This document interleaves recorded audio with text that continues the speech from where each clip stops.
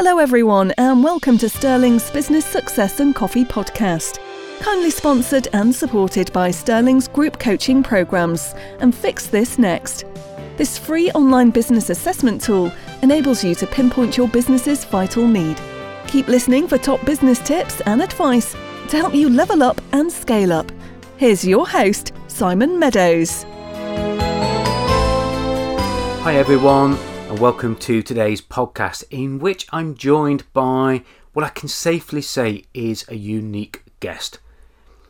Kate is my guest today, and I've interviewed life coaches, business coaches, all different types of coaches. And one of the things that Kate is an IVF coach, an independent fertility nurse consultant and IVF coach. And she's done that after having a 20-year career in the NHS here in the UK as a specialist nurse. And she's been an NHS manager in gynecology and other aspects of fertility, contraceptive health, etc. And 8 years ago, she founded her private practice, which is called Your Fertility Journey. And now she's got a thriving practice with a team of nurses, support staff, and a job, most importantly, that she absolutely loves.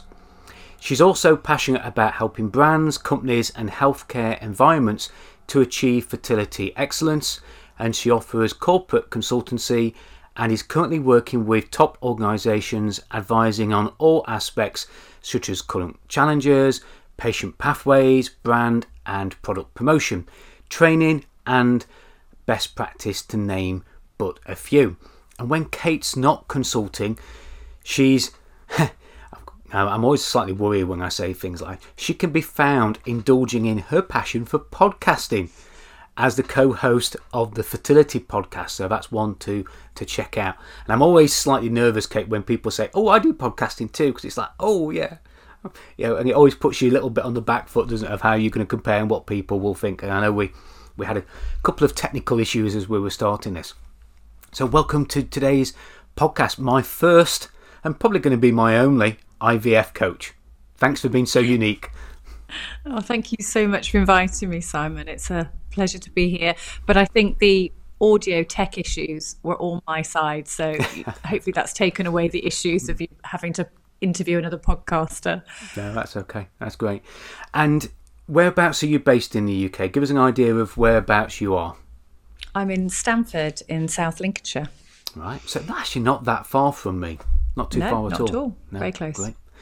So before we get into the coffee and talking about what we're drinking today, why did you move from what seems quite a secure role in the NHS, being a manager, helping people as you were?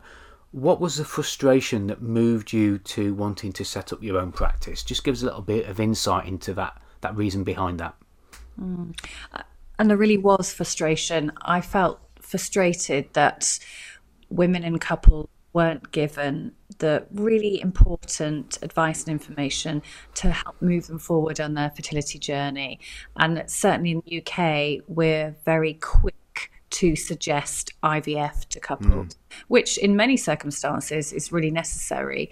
But actually, there is a proportion of couples and women that actually just need that really good, top quality advice to help them. And they may need to go through expensive, emotionally burdening IVF treatment. So that was the main driver.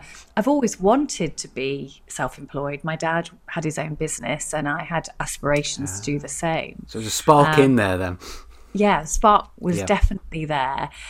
And then due to circumstances and with my husband's job, we were having to move area on a reasonably regular basis. And it seemed like the right thing to do. Yeah, I want to share a very private example, if I can, of my experience with fertility. Because this is very, very personal. Listeners, I'm pretty sure you've never heard this before.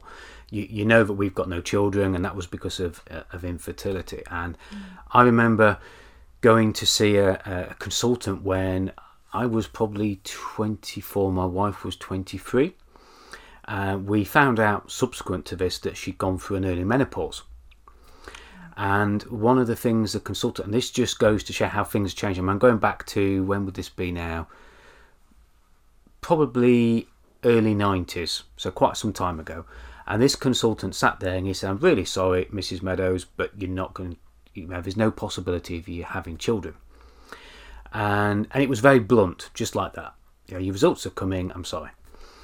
And my wife and I both turned to him and said, "Well, what about treatments?" And IVF was probably not that well known there, not very successful, but certainly it was an option. So we said, "What about IVF treatment?" And this is how bad his customer service was, his patient care was. He said, "Well, let me put it this way. Can we make women that are 80-year-old pregnant? No. You have the womb of an 80-year-old. So no, we can't make you pregnant." And that's how he concluded his consultation. Oh, that's just shocking. Comparing my wife. And you imagine, she's going to hate me for saying this now, but she's 53 now, and she's, the number of times, she must bring that up more than half a dozen times a year. So that stayed with her, that statement stayed with her about that fertility and that issue of having the womb of an 80-year-old. And can we really make an 80-year-old pregnant? No, we can't, so there's no chance for you. And that was just how she was left hanging at such a young age. And then we found out afterwards that it was a menopause that she'd gone through that had caused all the issues that she had. But it's... that's shocking. It's something, sadly, those types of communication I do hear reasonably regularly. And when it comes to premature menopause, it's so difficult, and it's quite rare to have a premature menopause in your 20s, even rarer as a teenager. Yeah. And there's so many factors that are so important to address, and to have such a blunt consultation is just shocking. I'm ashamed. The worst thing is, Kate, because we were struggling to get through the NHS and struggling, we actually paid for that. It was an NHS consultant, of course it was. They do both, don't they, private and NHS. But we paid £160, I think it was then, which was a lot of money then. That was probably a quarter of my salary at the time. To see this guy, for him just to say that, it was dreadful. So that's a little share of my experience. So I'm really, really pleased to have you on here, and I hope you're going to give us some good things to take away from this podcast. So no pressure there. And if anybody has had a similar experience to what I've just mentioned, or any other experiences, please comment on this podcast. Let us know what you've been going through as you've been listening to this as well, and perhaps we can share some of those things as well. So over to the coffee, Kate. Let's lighten it up a little bit. Tell us a little bit about the coffee that you're drinking and why. So mine is a filter coffee. I'm not into the little pods. If I'm going to make a coffee, I like to make a big jug of coffee, so that I can go back and have more, or that, as my husband has today, he's had some too. So for me, a pod doesn't get it. So it's a lovely coffee. I can't actually remember where the coffee's from. It's nothing really, really special, but it's one that we really like, just that we can pick up from the supermarket. But I have to make a big jug. And then it has to have hot milk. So there you go. Right, okay. Hot milk. Interesting. Filter used to be my coffee of choice many years ago, and I used to spend a lot of time looking for filter machines. I used to have a box at Donington Motorcycle and Motor Racing Circuit, and I used to have a very nice 2-tier filter machine, which was even better because you got 2 big jugs of coffee, which was great. But it seems to have become out of favour, doesn't it, filter machines? But I still, when I go, we've got an OK Diner on the A1 near us, and when I go for breakfast there, I still love the fact that I can have as much coffee as I like, and it's filter, and they come out with the glass jug and they top up your filter coffee, and it's delicious. I think it's Dow Egbert's filter coffee that they have, used to anyway. I love filter coffee, and it's there, isn't it? You don't have to wait, it's just there.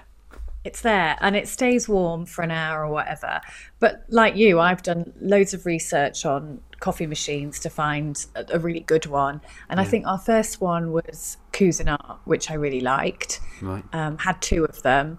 And then this one, I can't remember what it is. That's rubbish for a podcast, isn't it? I can't remember what it is. I'll go and check and let you know. Yeah, I think mine's it's a stainless steel one. Actually, I haven't got it anymore. I gave it to a local charity in Newark that wanted something to put on the bar so they could offer coffee for their getting people in for a drink in the morning kind of thing and a sandwich. But I think mine was like a Bravio. I want to say Bravio or something like that. But yeah, it was more of an industrial one. But great. And I can understand the hot milk as well, because if you're drinking filter, it does go cold a little bit quicker. So you do need that hot milk to keep the temperature, don't you? Yeah, so absolutely. Have you got any favourite sort of coffee, any favourite beans, anywhere you've been where you've had a particular variety that you like? I probably need to become a bit more of a connoisseur on type of beans. I think my coffee of choice, if I'm out and about, is always going to be a latte. Yep.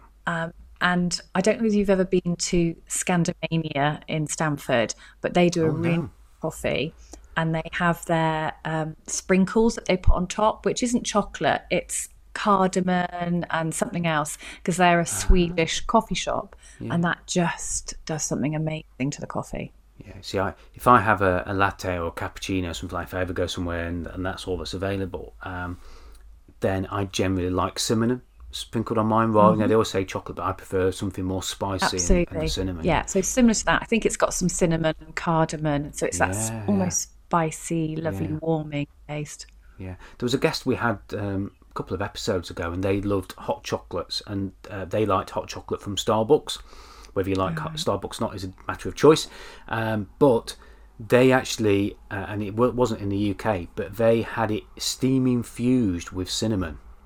So you got this bittersweet taste of the hot chocolate with the cinnamon as well, and that just and one day I'm going to go into our local Starbucks and I want to ask them if they can do it, because I just want to taste it, but I don't know how technical they would be at infusing cinnamon by steam into a hot chocolate. Who knows? I might ask them. Who knows? So you've been going for 8 years, and well done. I mean, that is a mammoth milestone. You know, having had lots of businesses over the years, 8 years is a good term, and long may it continue. Of course, sounded like it was going to end then when I said that, didn't it? But things have changed very much over the last couple of years, in particular. And you've talked about the more focus on corporate and businesses. What's the latest or most significant thing that you've been working on or been fixing in your own business, Kate?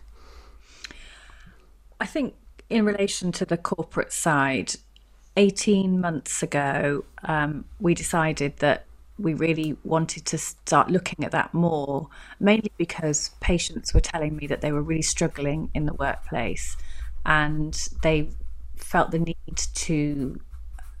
for there to be an education within the corporate organisation. They wanted more support. And so I thought, right, this is absolutely an area that I need to look into. And so started working with, oddly, predominantly financial services. And we've been so lucky. We've worked with some top UK banks in supporting their wellbeing programs on fertility, pregnancy loss, menopause, and other women's health aspects, to do kind of educational employee webinars, but also line manager training. So that's been the most significant change in the business over the last 18 months. But I can honestly say, and I'm not just saying this because I've done this with you, but writing a business plan has been so significant in the business, having recently done that with yourself, because I felt that even though I knew the direction up here, I hadn't ever written it down. And actually having those that guidance and knowing what I want to achieve over the next 3 months, 6 months and 12 months, one of which I've already achieved since our conversation. So I'm really pleased with that. But that's consolidated all these business ideas, I guess, that I had in my mind, and has been so important.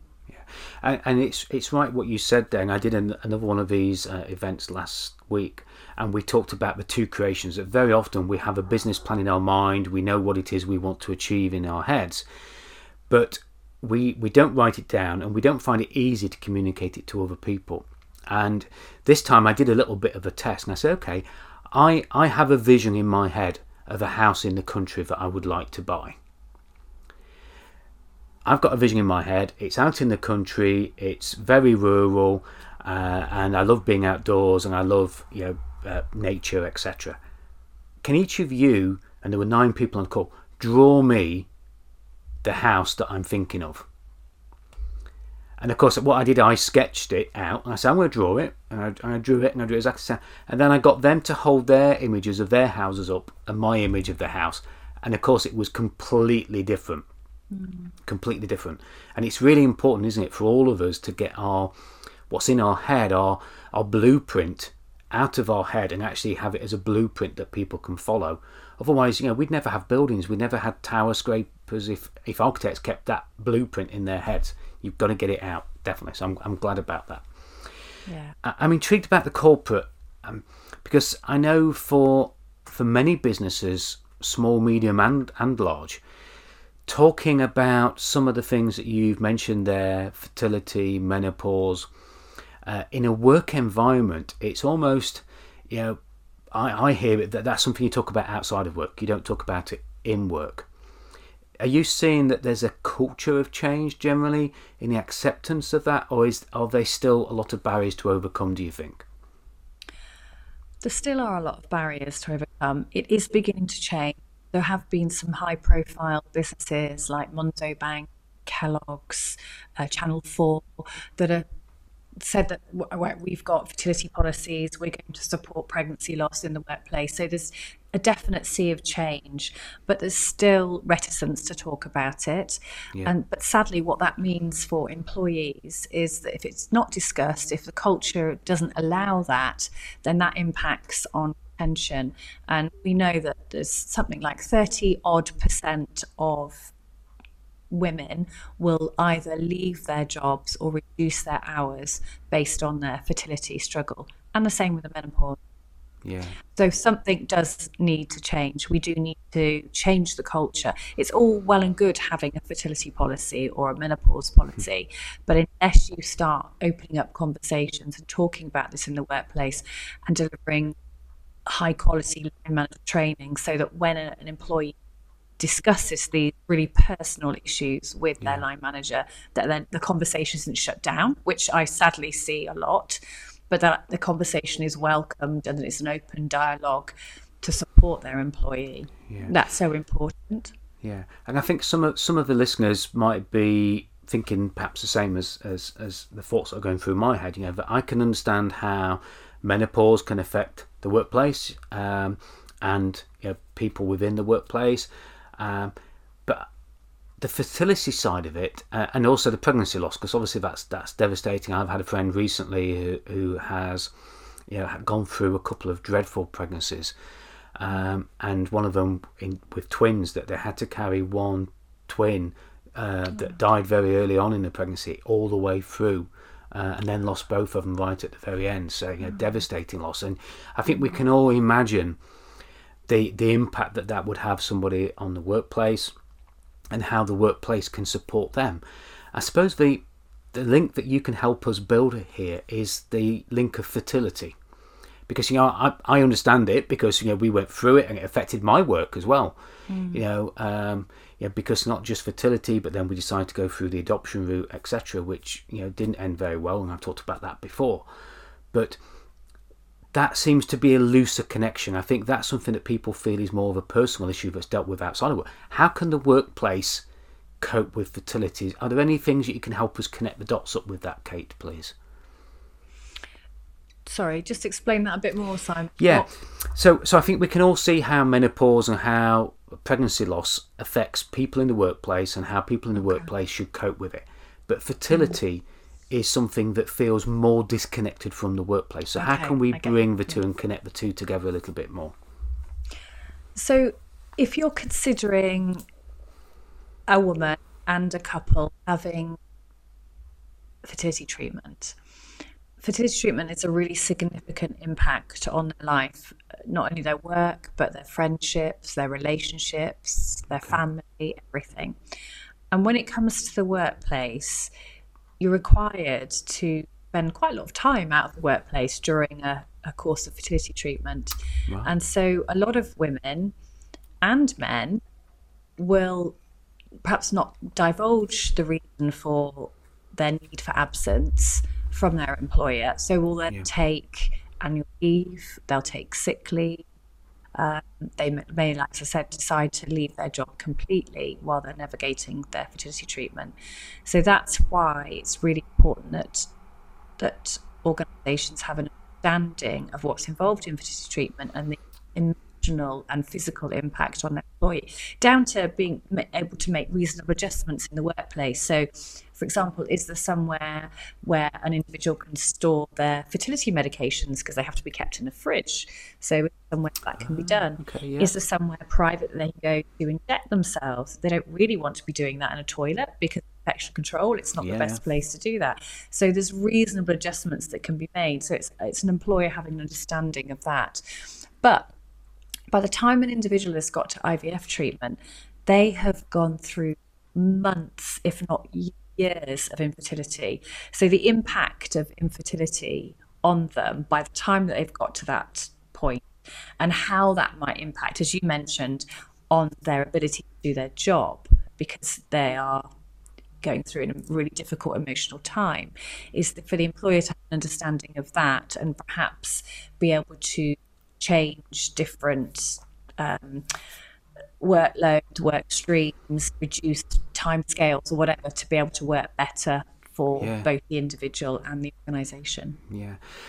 And I can see how some of the larger organisations perhaps have the facilities to cope with that. Having separate places, as you say. I never even thought about fertility as being injections.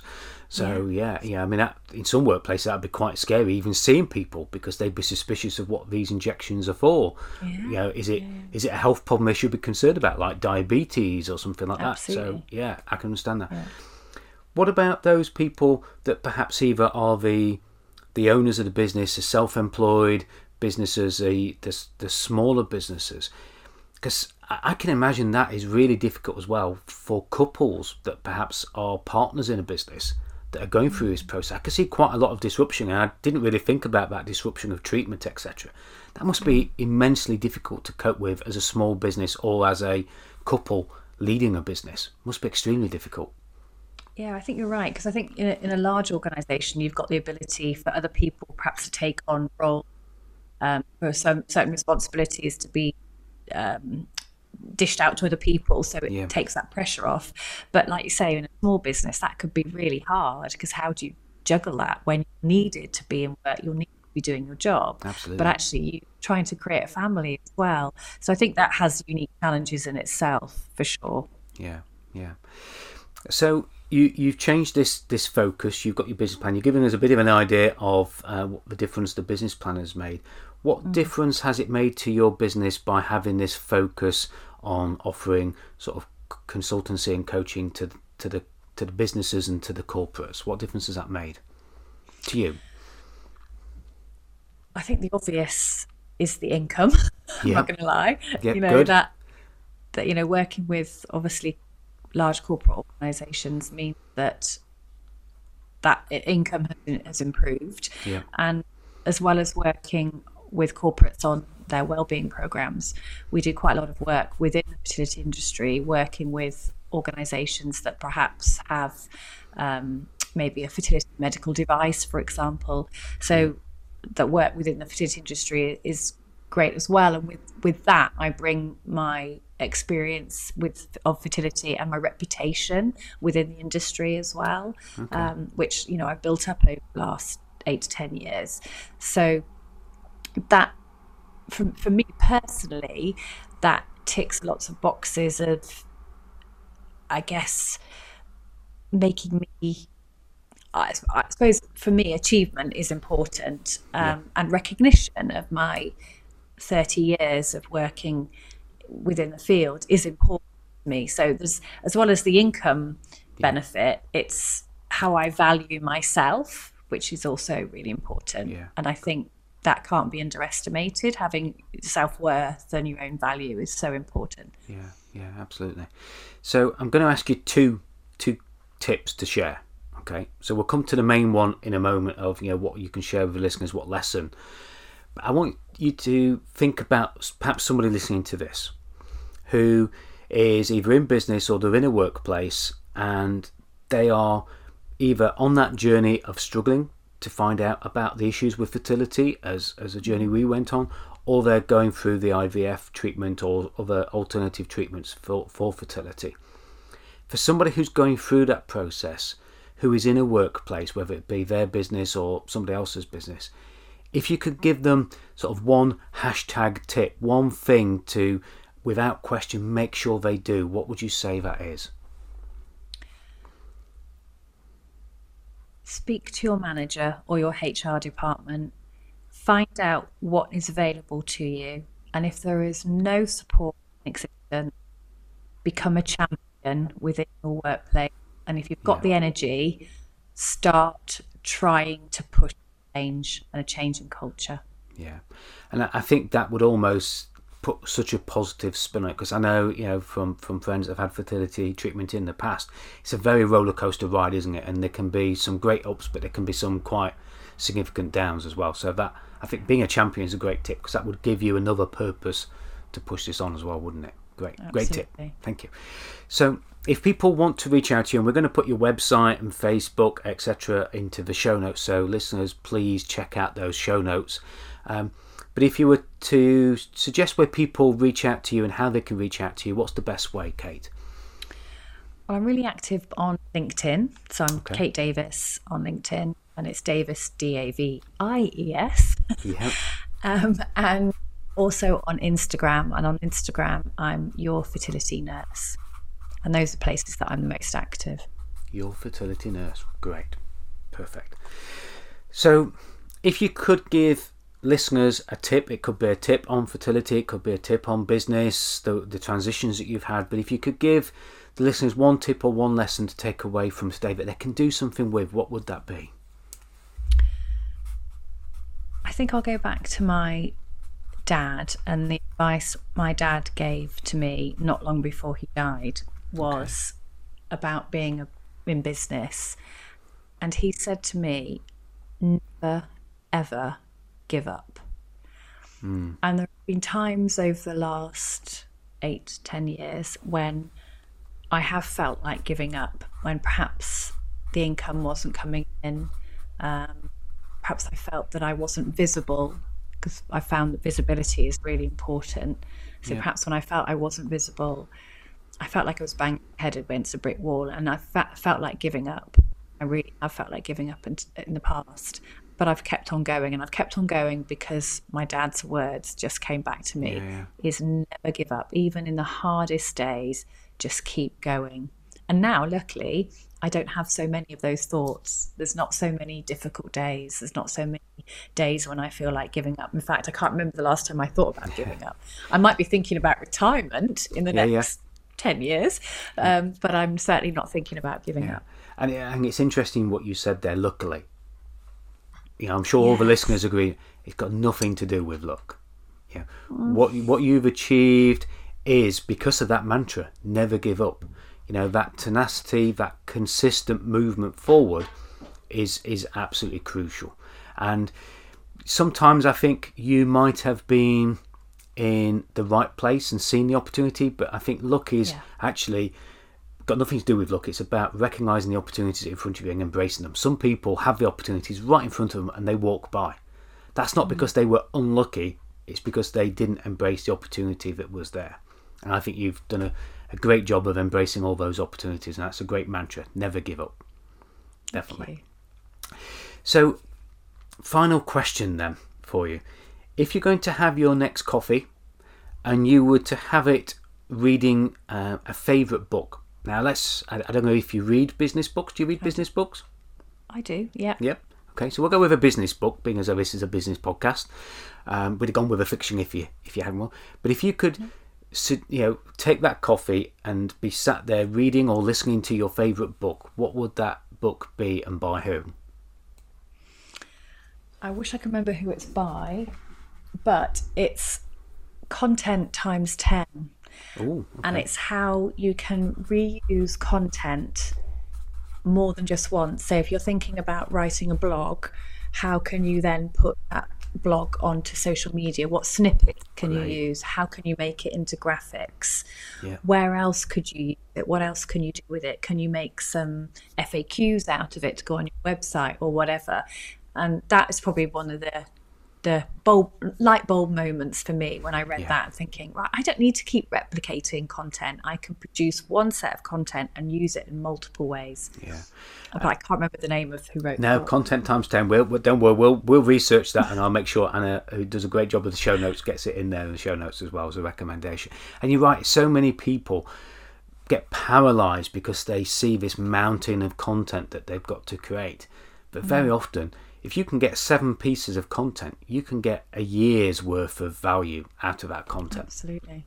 Just by, simple matrix. And you look at some of the world's best, actually, they only probably talk about 4 subject matters, but they talk about it in so many different ways. They just repurpose it over and over again because it, as you said earlier on, it sets you up as an expert in that area, because when you talk about one thing all the time, you get renowned for it, don't you? You get to be an expert in it. You get to be the go-to person for that. So absolutely. So great book recommendation.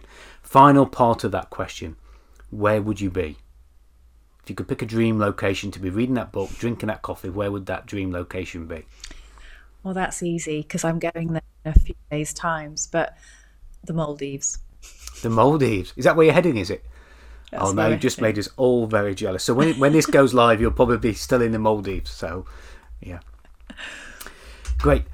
Anything else you'd like to share with listeners? I've asked you some questions. Obviously, you've got your fertility podcast. Where can people find that? Tell us a little bit more about that before we break off. Yeah. So the fertility podcast has been going for about 8 years. It was started and is still run by my co-host, Natalie Silver, who's a broadcaster, and she's brilliant because she knows how to produce a podcast like you. I don't. I just pitch up, and as she says, I'm her expert.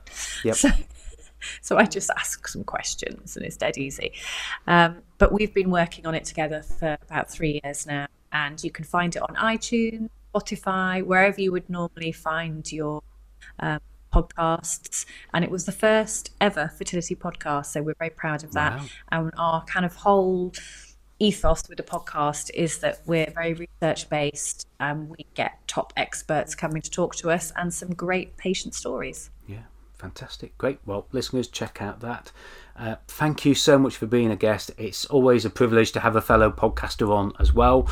Always makes me slightly nervous, but you've given us some great things to think about. And our listeners, I think, never give up is a great mantra to have and to take away from this podcast. But I think for many people, if you're not being affected by fertility yourself, the likelihood is you probably know somebody who is. Absolutely. You might not even know that they are. So whether you're somebody who is going through the process, whether you're a workplace who needs to change the way you deal with the process of fertility and the treatment, etc., or whether you're just a friend that just needs to be somebody that can listen and be a support and a shoulder to lean on, please go out there from this podcast and realise that this is a subject that we should be open about, we should be speaking to our managers about, and we should be open enough and honest enough and not be afraid to talk about it. And certainly I know back in the day it was something that sometimes you don't want to talk about it, but when you do and when it's right, we should be able to, shouldn't we? Absolutely. And given that 1 in 7 will struggle with infertility and 1 in 4 with pregnancy loss, then absolutely within your organisation or within your group of friends and family, someone will have experienced it, if not more than one person. Yeah. Well, there you go. Some great things to take away. Thanks so much for being a guest. It's been an absolute pleasure. And listeners, as always, please leave us a review. Please let us know what you thought about the content, and let us know your stories of fertility, how perhaps you've been treated, good and bad, and how you're finding it in the workplace. And particularly if you're a business owner, tell us how difficult it is to cope with something like this as a business owner as well. I know we've not talked too much about that, but that would be a great thing to hear as well. And I look forward to having you on the next podcast. Bye for now. Thank you for listening. Don't forget, if you'd like any help and support with your business, do get in touch with Simon. And to discover what your business needs you to fix next, visit www.sterlingcoaching.fixthisnext.com. Please do subscribe so you don't miss the next episode. And Simon would love you to rate and review the show too. Thank you.